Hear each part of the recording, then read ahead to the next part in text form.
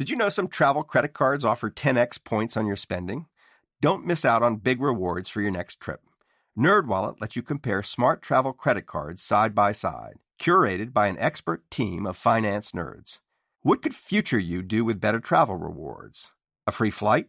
A room upgrade? Don't wait to make smart financial decisions. Compare and find smarter credit cards, savings accounts, and more today at nerdwallet.com. Reminder, credit is subject to lender approval and terms apply. NerdWallet. Finance smarter. The most innovative companies are going further with T-Mobile for Business. The PGA of America is helping lower scores and elevate fan experiences with AI coaching tools and 5G connected cameras. AAA is getting more drivers back on the road fast with location telematics. And the Las Vegas Grand Prix is powering race day operations with 5G connectivity, giving fans an experience at the speed they deserve. This is accelerating innovation with T-Mobile for Business. Take your business further at T-Mobile.com/now. At Bet365, we don't do ordinary. We believe that every sport should be epic. Every home run, every hit, every inning, every play. From the moments that are legendary to the ones that fly under the radar. Whether it's a walk-off grand slam or a base hit to center field. Whatever the sport, whatever the moment, it's never ordinary at Bet365. 21 plus only. Must be present in Ohio. If you or someone you know has a gambling problem and wants help, call 1-800-GAMBLER.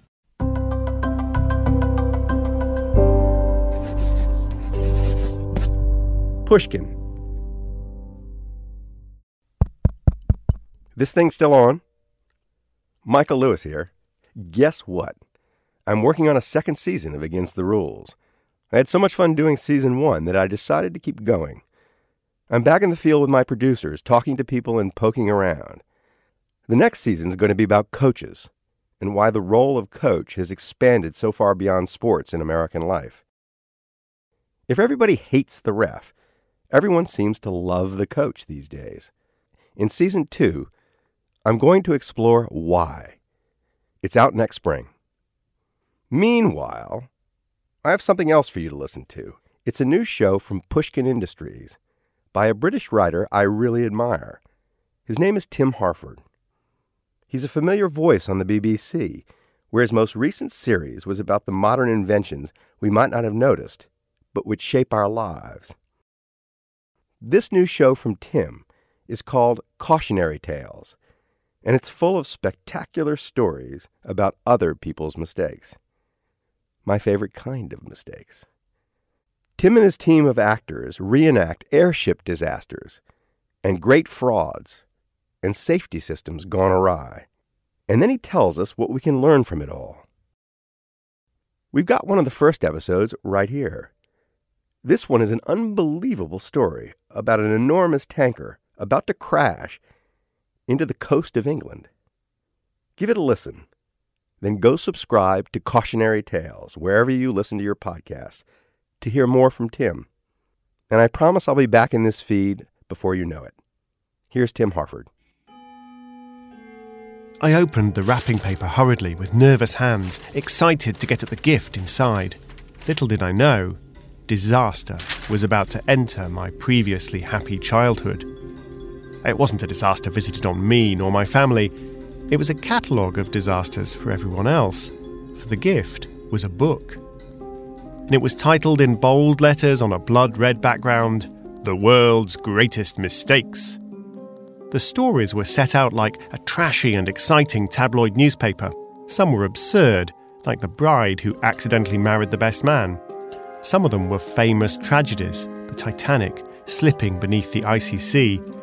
Funny or sad, all of them fascinated me. And I realised something that has guided me throughout my life. Learning from other people's mistakes is a lot less painful than learning from your own. My name is Tim Harford. Some people call me the undercover economist. I use scientific ideas to help people think more clearly about the world. In my books, my TED Talks, my BBC shows, and my column for the Financial Times. That may sound all very grown up, but part of me is that little boy who loved stories of catastrophe, mistake, and mayhem. So I still seek out and collect such stories, But now I probe the details, I challenge the orthodox view, I look for the root causes and ponder how disaster could have been prevented. In short, I look for the painless lessons they can teach me. And now, I want to share some of these cautionary tales with you too. Each story has a moral. Each story is true. And each story, if you're not careful, could happen to you. So gather closer, and I'll begin.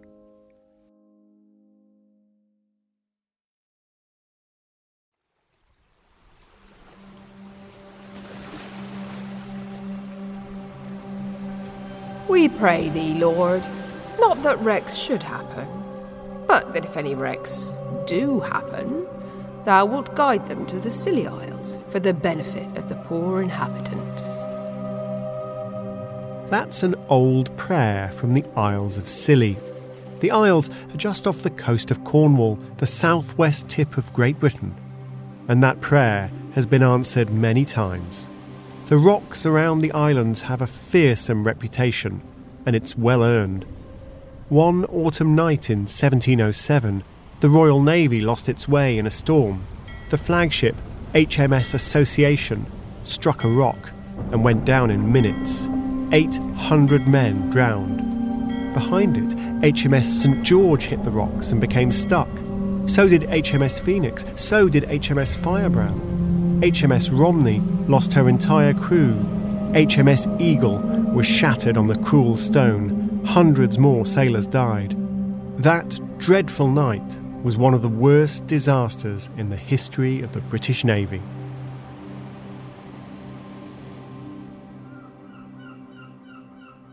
Local legend has it that there was one notable survivor, that the Commander-in-Chief of the British fleets, Sir Cloudesley Shovel, was washed up on the beaches of the Isles of Scilly, but was strangled by a local woman who fancied wearing his emerald ring herself. If she had been praying the old prayer, God or the devil had been listening. It is a dark tale, but the story I shall tell you today is a far stranger one. It was sometime after dawn on Saturday, March the 18th, 1967. Marthe Christie was a langoustier, a French lobster boat, fishing for crayfish and crab between the mainland and the Isles of Scilly, 21 miles further west. On deck was Captain Guy Folich. Another langoustier was nearby, both of them enjoying rich pickings a few hundred yards north of the Seven Stones. The Seven Stones make up a vicious reef about 1/3 of the way between the Isles of Scilly and the mainland.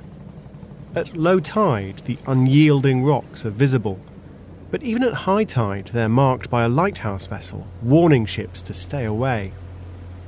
Guy Folich looked up from his lobster lines to see an unexpected sight. A vast black hull coming over the horizon from an unusual direction. He was surprised. A major vessel in that position would usually have passed outside of the Isles of Scilly, rather than squeezing between them and the mainland. True, a big ship could come between the Isles of Scilly and the mainland, passing on either side of the Seven Stones, but it would be a little on the tight side. And this ship, a supertanker, was very big indeed. In fact, it was the 13th biggest ship in the world. On the lighthouse vessel, the two seamen on watch saw the tanker approaching too. Have you seen this, have you? Yeah. Look at that big bastard coming up. Guy Folich could see the huge ship coming straight towards him as he fished. Incroyable. But he wasn't worried. In between him and the oncoming juggernaut were the Seven Stones. He later said, I was sure that before ever hitting us, he would go onto the rocks. He yelled to his men, Oh, arrêtez! Stop work! You're going to see something extraordinary. All 7 of them lined up on the rail of Marthe Christie to watch the oil tanker bear closer and closer. 4 miles. 3 miles. Folich was sure it was doomed. It just wasn't possible to turn a supertanker that quickly, was it? Actually, Folich wasn't quite right. The tanker, whose name was Torrey Canyon, did still have room to turn. This wasn't a storm-tossed fleet of sailing ships fumbling through the darkness. The weather was good. The visibility was good. Torrey Canyon was a superb ship in fine working order and armed with radar. The 7 stones were clearly marked on every chart, as well as being identified by the position of the lighthouse vessel. But Torrey Canyon still wasn't turning. Gather close and listen to my cautionary tale.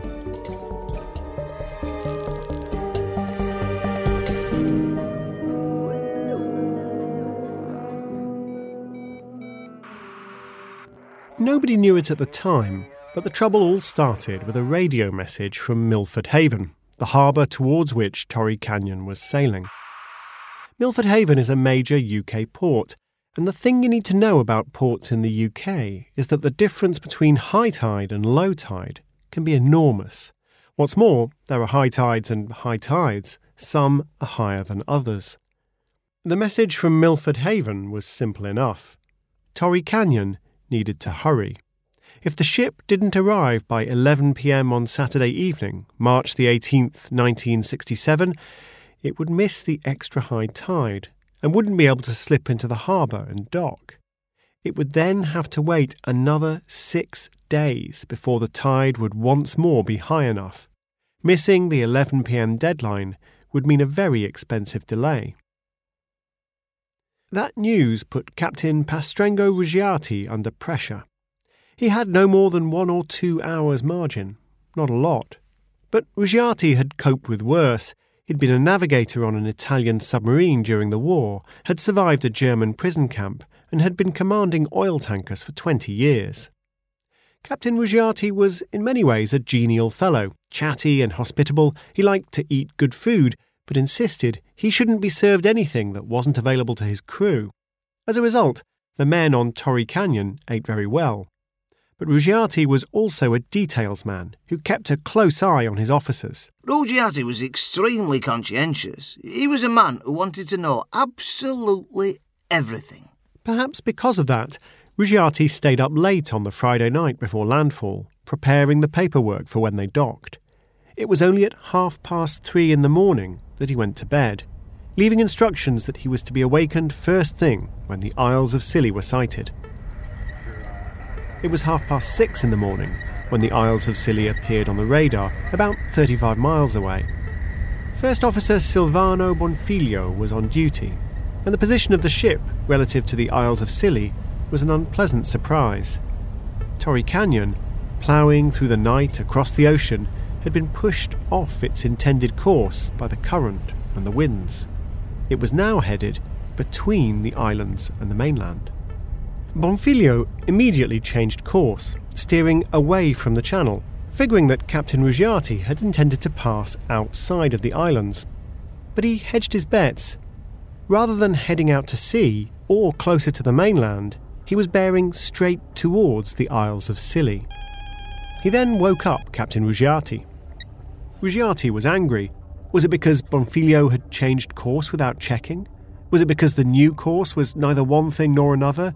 Or was he just sleep-deprived? Will our original heading of 18 degrees be free of the Scillies? Yes. Then continue on course 18 degrees. I intend to pass to the starboard of the Scilly Isles. Bonfiglio was so surprised he had to check that he'd understood the order, which irritated Ruggiati still further. Still, the manoeuvre shouldn't be too perilous.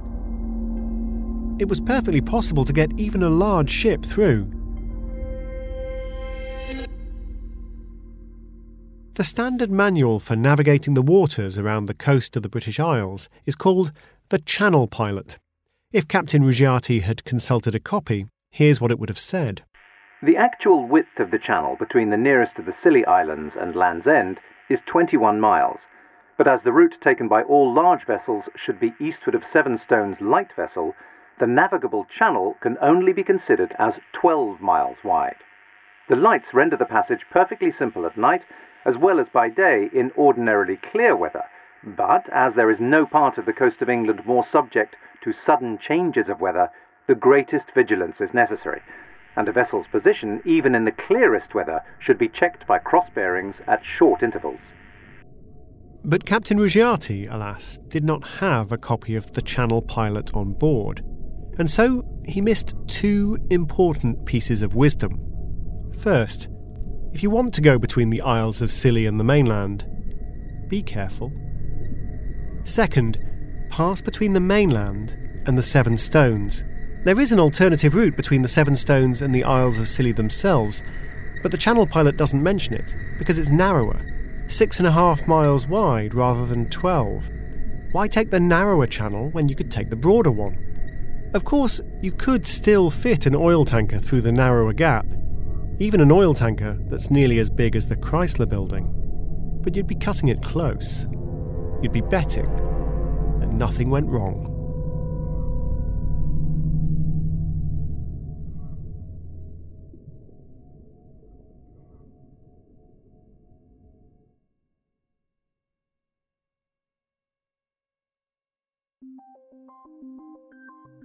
Inertia is a powerful thing. That's true for an oil tanker the size of Torrey Canyon, which needed nearly 5 minutes to make a 90-degree turn, during which time it would travel 1.5 miles at cruising speed. But inertia is a powerful thing for humans too. We also sometimes struggle to change course. Psychologists have identified a strong bias towards the status quo. For example, whether we sign up for a workplace pension plan or not seems to depend on whatever the status quo is. If the default option is to sign up, we sign up. If the default is to stay out, we stay out. As I say, inertia is powerful. Psychologists who study accidents have a name for a particular form of inertia. They call it plan continuation bias. It's best known in aviation. Pilots form a plan and then are reluctant to change it, even if the circumstances suggest they should. The pilots themselves have another name for it: get-there-itis. The classic form of get-there-itis is an approach to an airfield with a storm coming in. If you land well before the storm arrives, no problem. If the storm arrives before you land, that's not a crisis either. It's a hassle. You have to divert to another airfield with all the delay, expense and annoyance that implies, but you do it because you don't want to fly into a dangerous storm. The risk comes when the storm is closing in, but there's still a window of opportunity to land. The landing strip is so close, just minutes away.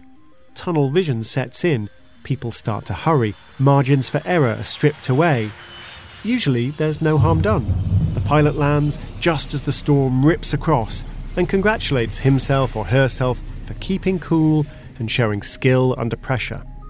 But sometimes the consequences are more serious.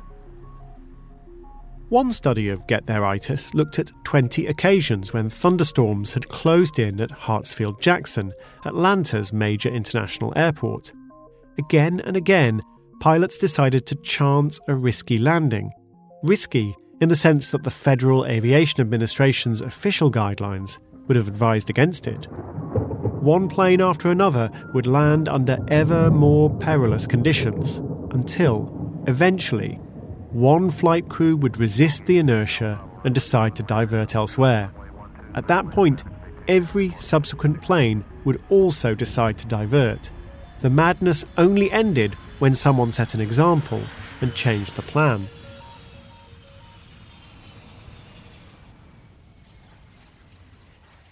I'm no airline pilot, but I sometimes suffer from get-there-itis in my own life. Perhaps you do too. For me, it tends to emerge when dealing with family logistics. I've got 3 children at 2 different schools, and they all have their hobbies and sports and all the usual things. I'm sure many parents will be familiar with the plate spinning that this sometimes involves. But then, something goes wrong. The car's in the shop to be repaired. No problem, we can bike instead. Then someone needs to be at home to meet the plumber. We make contingency plans and they seem like they'll be fine, but then a fresh errand appears or a babysitter calls to cancel. As complications mount, the plan starts to resemble an increasingly precarious assembly of stages and steps, lift swaps and rendezvous. It's a Rube Goldberg fever dream of an itinerary. And then, if I'm lucky, either I or my wife will find enough headspace to say, "This is crazy. Someone's going to have to skip dance class tonight. We'll call a plumber to see if tomorrow's okay instead. We'll replace the entire time and motion nightmare with something radically simpler." But that's hard to do because of the inertia, because of the plan continuation bias. And the more the pressure mounts, the harder it is to see clearly just how precarious everything has become. I become so fixated on executing the plan that I don't have a moment to realise that it's now a stupid plan. Captain Ruggiati was under pressure to reach the harbour at Milford Haven in time, and had been woken with the unwelcome news that the ship was off course, too far towards the mainland. If he'd stopped to think, or to talk to his officers, he would have realised that he still had time to turn and go the long way round outside the Isles of Scilly. He only had an hour or two to spare, but a brief calculation would have revealed that the detour would have cost just 29 minutes. Yet he didn't pause to reflect. He snapped at Bonfiglio and ordered him to stick to the course that would now cut inside the Isles of Scilly. Nor did he reflect that since his ship had already been deflected by the current and the wind, those forces might well continue to work upon the ship, moving it out of its intended position. Under time pressure, he began to suffer get-there-itis. His plan was risky, and his plan was not about to change. At 8:18 a.m, a junior officer calculated their position. This being the days before GPS, he did it with the ship's charts, a compass bearing, and a radar reading. Old school. But the inexperienced officer was anxious. He wasn't convinced he'd got the ship's position exactly right. But he didn't speak up. After all, there'd be another chance to take a fix in 10 minutes or so. Captain Ruggiati wasn't speaking up either. As the ship steamed north at 16 knots, nearly 20 miles an hour, he'd already decided which course he would take. But he hadn't told his crew, which meant that they hadn't had a chance to comment, and they didn't feel entitled to ask. Captain Ruggiati had actually decided to pass through the narrow channel, which involved bending the ship's course in a long, slow curve to the left. Why? Perhaps because it was the most direct route.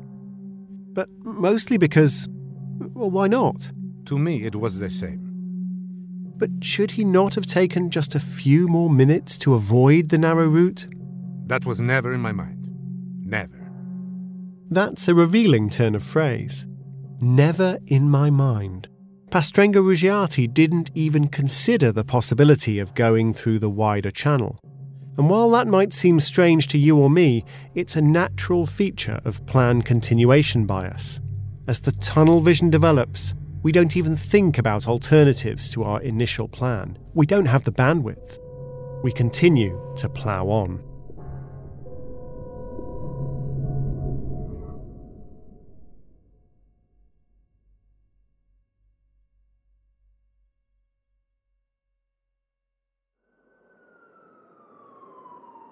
In 2005, a young boy was rushed into a hospital emergency room.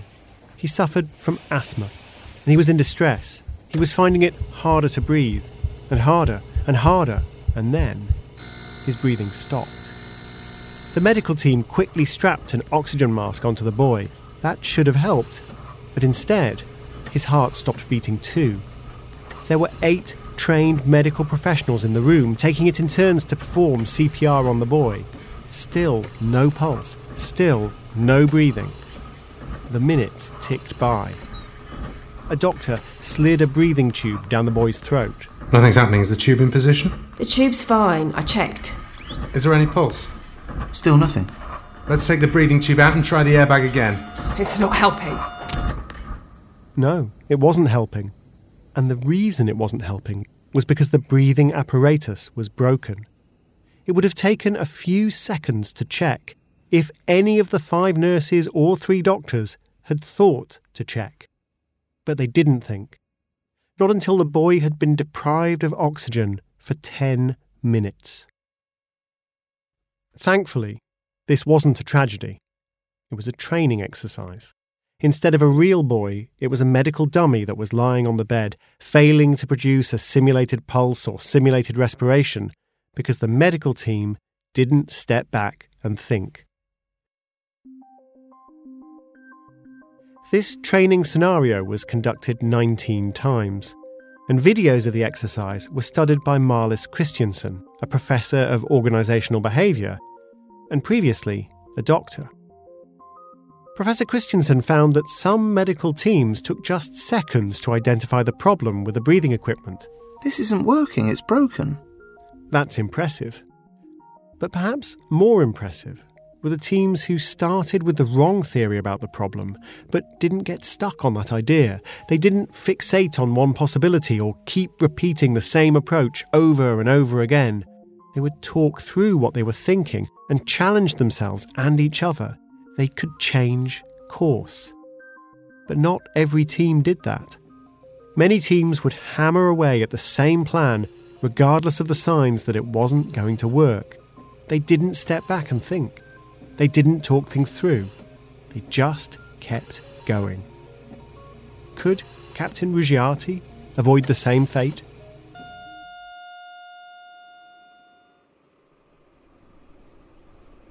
Captain Ruggiati is now trying to curve his ship through the narrower channel. He doesn't even have the full 6.5 miles to aim at, because he's approaching at an angle. He's left himself precious little margin for error. As it is, Torrey Canyon is heading straight for the submerged rocks. At 8:30, as the slow turn begins, 2 fishing boats appear on the radar. The 2 French langousters that are watching the oncoming supertanker with astonishment. Ruggiati had planned to keep turning, but now he has to ensure he doesn't hit the boats. Suddenly, floats come into view. They're a sign of fishing nets beneath the surface. Torrey Canyon can't possibly avoid them all and slices through one set of nets. Captain Ruggiati pauses his turn in order not to shred the rest. He's now heading very close to where he thinks the stones are, but he still hopes to be able to resume his turn after passing the nets. But meanwhile, all the while, the current has been gently, insistently pushing Torrey Canyon closer and closer to the 7 stones. At this point, Ruggiati seems to have woken up to the danger. He has precious little room for manoeuvre. Rather than curving out of danger, he's heading directly towards the 7 stones. He was later asked whether he would have been heading that way if not for the fishing boats and their nets. No. Only a madman would have followed a northern course. Ruggiati now knows his heading is dangerous. His plan to go through the narrow channel is being frustrated. But as the pressure rises, he can't step back and form a better plan. Why doesn't he slow down? Why doesn't he abandon his plan to turn left into the channel and instead turn sharply right into deep water? That was never in my mind. Never. When get-there-itis takes hold, there are a lot of things that should be in our minds, but aren't. At 8:38 a.m, Captain Ruggiati takes a look at the charts. His junior officer has just taken another bearing. Ruggiati is an old hand. He can see at once that it can't be right. The crosses marking the ship's position should be at regular intervals, but they're not. One of the bearings is wrong. He doesn't know which. Maybe they're both wrong. Captain Ruggiati doesn't know where he is. The junior officer takes another bearing with the captain's help. The new fix shows that the ship is closer to the 7 stones than they'd realised. Less than 3 miles. Remember, Torrey Canyon takes 1.5 miles to make a 90-degree turn. On his trawler, watching with horror, Guy Follich has already concluded that it's all over. Torrey Canyon can't possibly avoid the rocks. But he's wrong. There is still time. There's still time to turn into deep water. There's even still time to turn into the channel, which is what Pastrengo Ruggiati has been trying to do for the last 4 miles. And so, even though it doesn't really make sense anymore, that's what he continues to try to do. Helmsman, come to the wheel. Yes, Captain. Hard to port. Go to 350. Yes, Captain. No, take her to 340. Take her to 320. Ruggiati is ordering an ever tighter turn into the channel. Captain! Captain, the ship's not turning. Even now, there's still time. She's not turning, Captain. Ruggiati needs to think. Why isn't the ship turning? Perhaps the fuel pumps controlling the rudder have broken. Ruggiati's seen that happen before. He tries to dial the engine room, but instead, he makes the kind of mistake you make when you've had 3 hours sleep and you only have seconds to solve a problem. He calls the officer's dining room. Ah, Captain, are you ready for breakfast? Porco Dio! God is a pig. That's some serious blasphemy from a good Italian Catholic. It's the blasphemy of a man who knows time has just run out.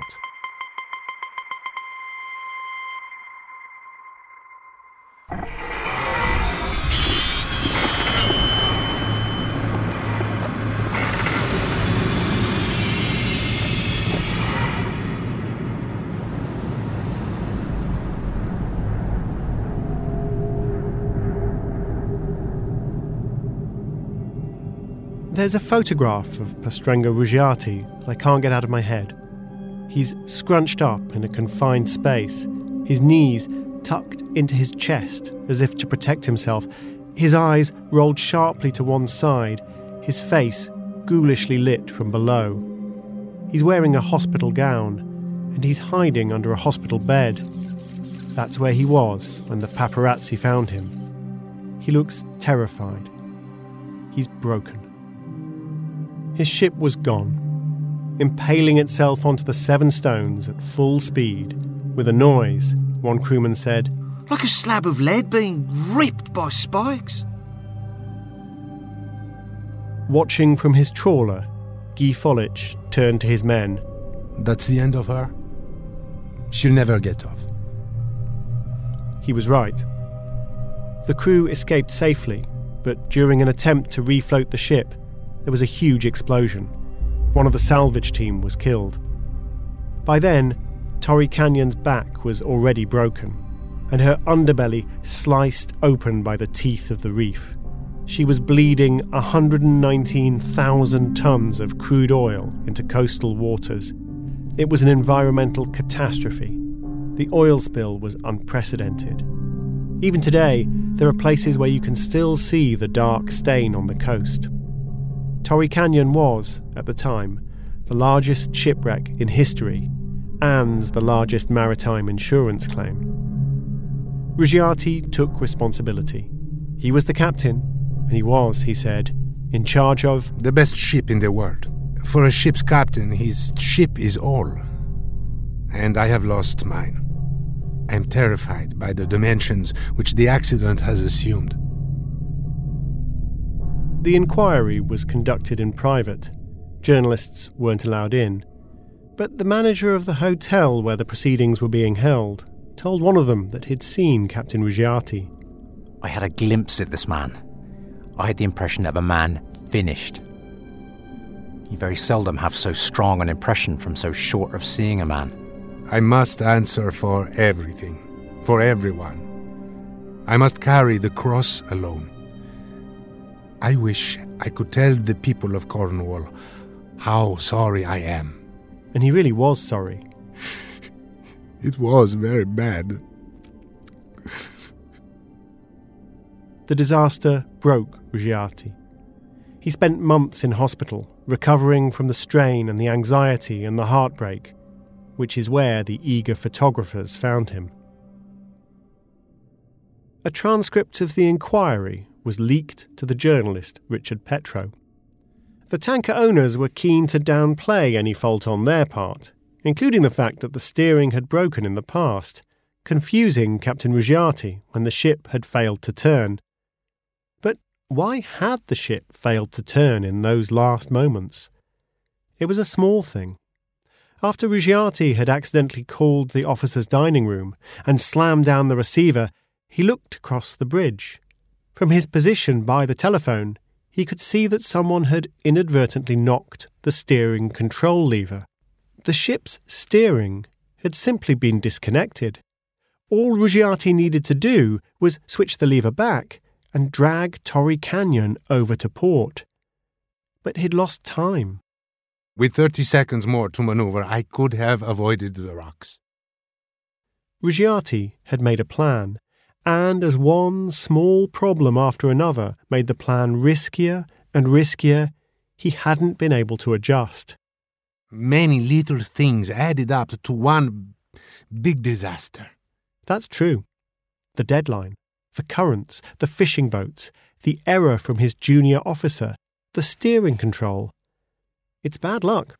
30 seconds before, the ship, she was saved. But the missing 30 seconds aren't what interests me. What interests me are the 2 hours that Ruggiati had to save his Torrey Canyon, the best ship in the world. He had 2 hours to reroute outside the Isles of Scilly, 2 hours to slow the ship down, 2 hours to ask for advice or to turn towards the wider channel. But he didn't do any of those things. After the exploitative photograph was released, there was a surge of sympathy for Ruggiati. From around the world, people wrote letters of consolation. One that caught my eye was from a 13-year-old boy from County Cork in Ireland. "I see beautiful tankers, but I'm sure I've never seen one as beautiful as yours. I thought and prayed for you. I am sure you will sail the seas again." Pastrengo Ruggiati never did. His mistake was just too grave. But at the same time, it was also all too human. After all, it's our nature to be slow to change course.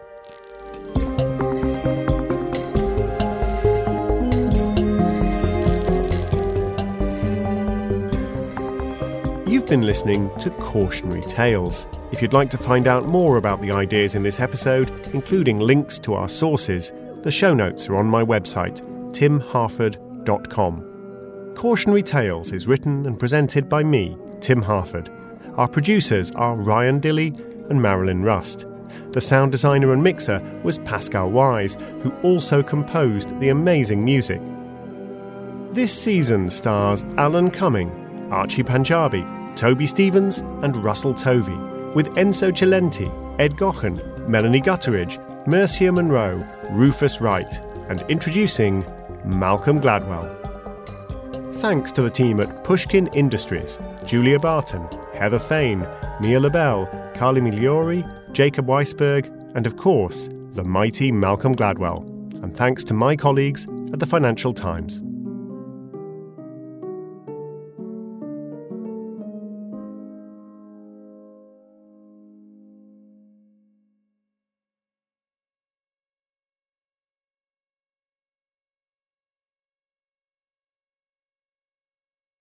Did you know some travel credit cards offer 10x points on your spending? Don't miss out on big rewards for your next trip. NerdWallet lets you compare smart travel credit cards side by side, curated by an expert team of finance nerds. What could future you do with better travel rewards? A free flight? A room upgrade? Don't wait to make smart financial decisions. Compare and find smarter credit cards, savings accounts, and more today at nerdwallet.com.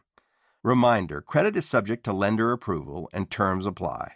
NerdWallet. Finance smarter. At Bet365, we don't do ordinary. We believe that every sport should be epic. Every home run, every hit, every inning, every play. From the moments that are legendary to the ones that fly under the radar. See for yourself when you sign up today and get $150 in bonus bets when you bet just $5. Whatever the sport, whatever the moment, it's never ordinary at Bet365. 21 plus only. Must be present in Ohio. If you or someone you know has a gambling problem and wants help, call 1-800-GAMBLER. Terms and conditions apply.